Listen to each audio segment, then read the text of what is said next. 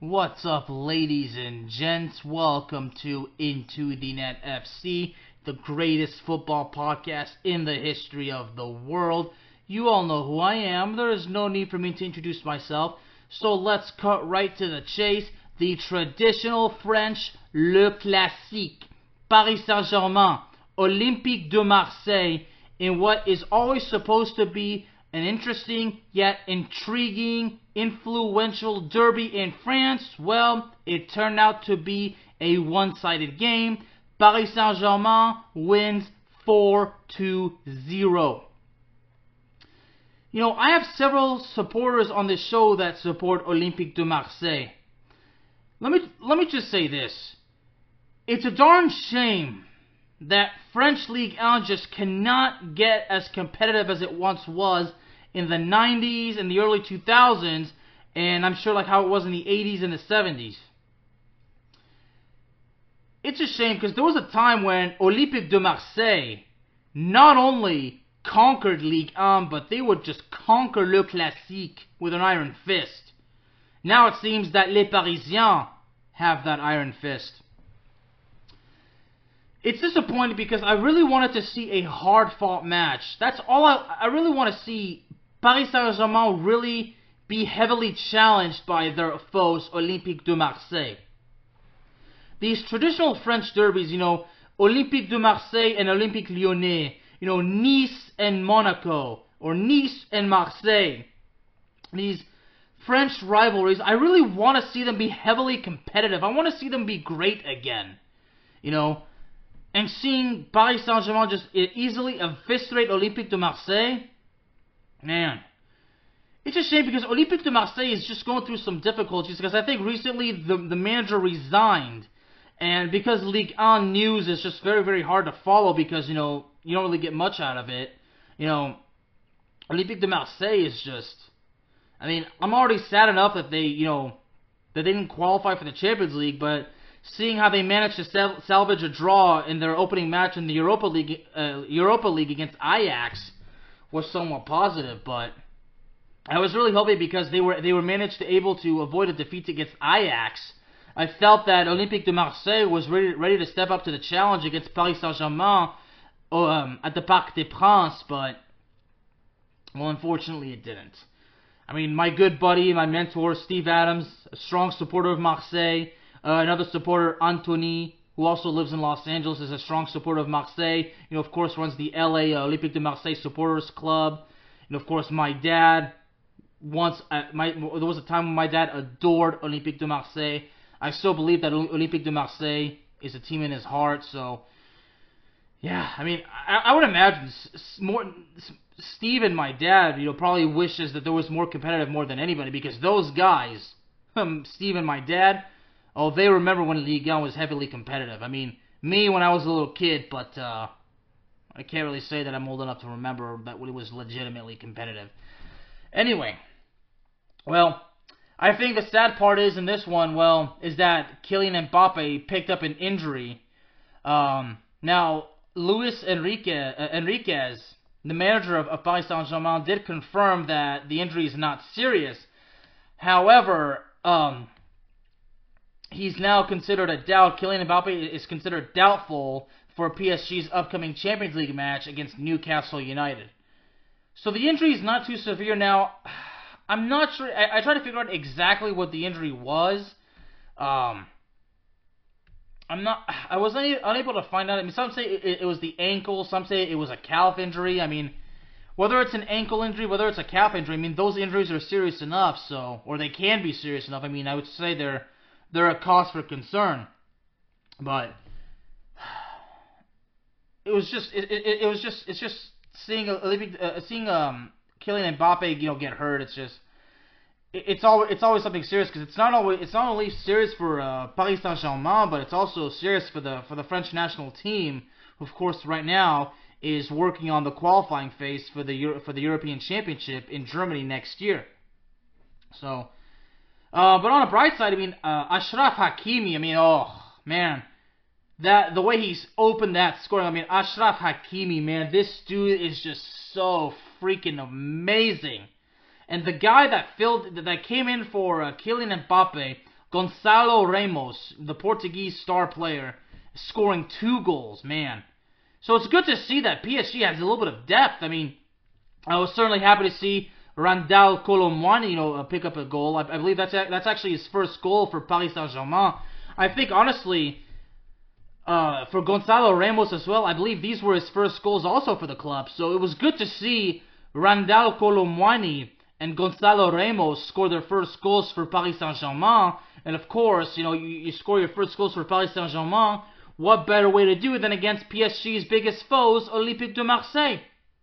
So honestly, even though really everybody knows how critical I am at PSG, it's good to see some players that I really like to follow. Hakimi, Kolo Muani, and now I feel like Gonçalo Ramos is really going to be somebody I'm going to have to do some homework on. I basically knew the name before it, but the 22-year-old, who's actually on loan from Benfica, and see him come in, fill in for Mbappe and immediately make an impact. I mean, that's huge. That is huge. So him being signed. Okay, so basically, yeah, he's actually on a season loan. So yeah, I remember seeing the news that back in August when he was actually loaned, and there's actually an option for buy-in at the end of the season, which is going to be for a fee that's about 65 million euros. So and it also includes 15 million in bonuses. So I think so for him to basically come in and score 2 goals, and if he continues to score goals, I mean, if Gonçalo Ramos makes a huge impact for Les Parisiens in the Champions League or any competition moving forward, PSG is going to have no choice but to basically get the guy permanently, and then basically this could actually allow Kylian Mbappe to leave the club. Because imagine this, if Gonçalo Ramos does well enough that PSG keeps him, and then Mbappe goes to, say, Real Madrid or wherever I don't know, aside from Real Madrid, I don't know where else he can possibly go, but now that you think that now you got Ousmane Dembele, Randal Kolo Muani, and Gonçalo Ramos and Kylian Mbappe, that right there is too much. I thought that having Messi, Neymar, and Mbappe was too much. Now we're on a whole different level. Because again, Gonçalo Ramos, Ousmane Dembele, Randal Kolo Muani, and Kylian Mbappe. PSG's been making some investments, especially on the attack, although I would like to see some investments being made in the midfield position as well as defense. So I'm really happy for Gonçalo Ramos. So what better way to like that? 2 goals, like that. This was actually I think his 6th appearance for the club. So, but scoring his first 2 goals for the club, in the traditional Le Classique, that's something huge. So, he comes in and then just and didn't even waste any time. He came in the 32nd minute and then scored both of his goals in the second half. And one of them was actually early on in the second half. So Gonçalo Ramos wasted no time in the second half of this game. So it's really good. I want to see a little bit more of this from PSG. Again, Achraf Hakimi, especially on the midfield. So aside from Achraf Hakimi, you kind of have to wonder, who else is there that you can count on. So Marco Verratti is no longer with Les Parisiens. So I believe he's now gone to Saudi Arabia or Qatar. I'm not entirely sure. I just don't think he's no longer with the club. But there was actually a time where Olympique de Marseille actually could have had the equalizer. I believe it was I forget who the player was, but there was actually a Marseille player that came this close to equalizing. But again, I forget who it was, but it kind of just seemed that Marseille was never really in it from the beginning. We talk about these amazing lineups, or these formations. You look at PSG's lineup, 3 defenders, 4 midfielders, and 3 strikers. Of course, you're going to have Dembele, Kolo Muani, and Mbappe in the front 3 in a 3-headed monster attack that I've spoken about. And of course, but I guess the only thing that was surprising is that it was Kolo Muani that was actually in the center of the attack, not Mbappe, because most of the time you'd expect Mbappe to be at the center. So, but seeing the formation that Olympique de Marseille utilized, 3 defenders, 5 midfielders, and 2 strikers, and you have Pierre-Emerick Aubameyang, the former Arsenal striker, playing in the front of that. So it just kind of seemed that Marseille's attempt to kind of counter PSG's attack, by utilizing a heavy midfield presence, I mean, it really backfired big time. And again, it's a shame because I really wanted to see a seriously heavily contested match in the traditional French Le Classique. So, I mean, 0 shots on target for Olympique de Marseille. I mean, Olympique de Marseille just never had any. I mean, look at this. I mean, 0 shots on target for Marseille. And they only had 23% ball possession, completed only 241 passes compared to PSG's 807 passes. Man, Marseille just, I mean, it's unbelievable. I mean, Marseille is in seventh place in the French Ligue 1. PSG is in third now, and actually, believe it or not, it's just amazing that Brest of all clubs is actually the top club right now in the French league. I mean, Nice is number 2, and of course, Nice not long ago pulled off the amazing upset win over Paris Saint-Germain at le Parc des Princes. So, yeah, so I guess for now we really are seeing some of that competition, but is this competition really gonna last? So, I mean, seeing Monaco also tied right now with PSG. So, I mean, right now, I would deem it to be serious heavy competition if the top clubs right now was PSG, Marseille, Monaco, Nice, Nantes. I mean, of course, Nantes is a team that, Nantes used to be really, really good. I mean, Steve has told me how good Nantes used to be back in the day. My dad has told me that. I mean, honestly, I mean, seeing Lyon, the club of my hometown, Lyon, is winless with 2 draws and 4 losses, and they're actually in the freaking relegation zone. That's actually pretty sad. But I would deem it to be seriously heavy competition if the top 5 spots were Paris Saint-Germain, Olympique de Marseille, Monaco, Nice, Lyon, Montpellier, or Toulouse. I mean, those top clubs, those big clubs like that, I mean, if those were basically right now competing, for the top spot, I mean, that would basically be a little bit reminiscent to what Ligue 1 used to be. Again, PSG, Nice, Marseille, Monaco, Nantes, Lyon, Montpellier, Toulouse. You really want to see those clubs really fight tooth and nail. You really want to see who wants it more, like who wants it badly to be in the Champions League, to be in the Europa League, or the Europa Conference League. You want to see which team wants it enough to be competing at a high level in a tournament. So, yeah, so honestly, one day we can only hope, but seeing, what's really become, I mean, the fact that Le Classique, is even, competitive list again, I mean, it's just sad because, you look at the traditional French Le Classique, I mean, this goes back to 1971. I mean, this actually started December 12th, 1971. And every time I look at that, it surprises me because I kind of feel like Marseille and PSG is basically a rivalry that should have gone, that should be going, at least 100 years. But man, man. But but seeing it like that, I'll never forget. Of course, all these upset wins. My dad's actually been to a traditional Le Classique one time. I forget when it was, but man, seeing all these incidents. I mean, of course, I think the last time there was an incident was actually August 18th of 2020. So, man, you really see Marseille supporters and PSG supporters just.